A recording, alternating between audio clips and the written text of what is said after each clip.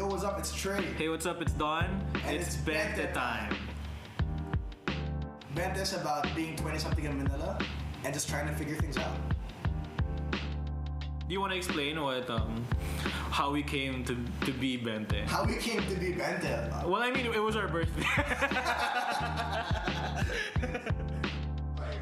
No, scratch that. How long do you guys have to be together before he could propose to you and you'd say yes? A year, maybe. A year. Definitely a year.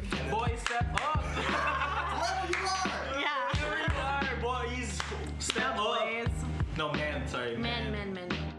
Working 9 hours a day Okay. on our feet, and like the fact that you just put like a Bente, hey, Bente means 20. yeah, 20 on the chart, like means a lot already.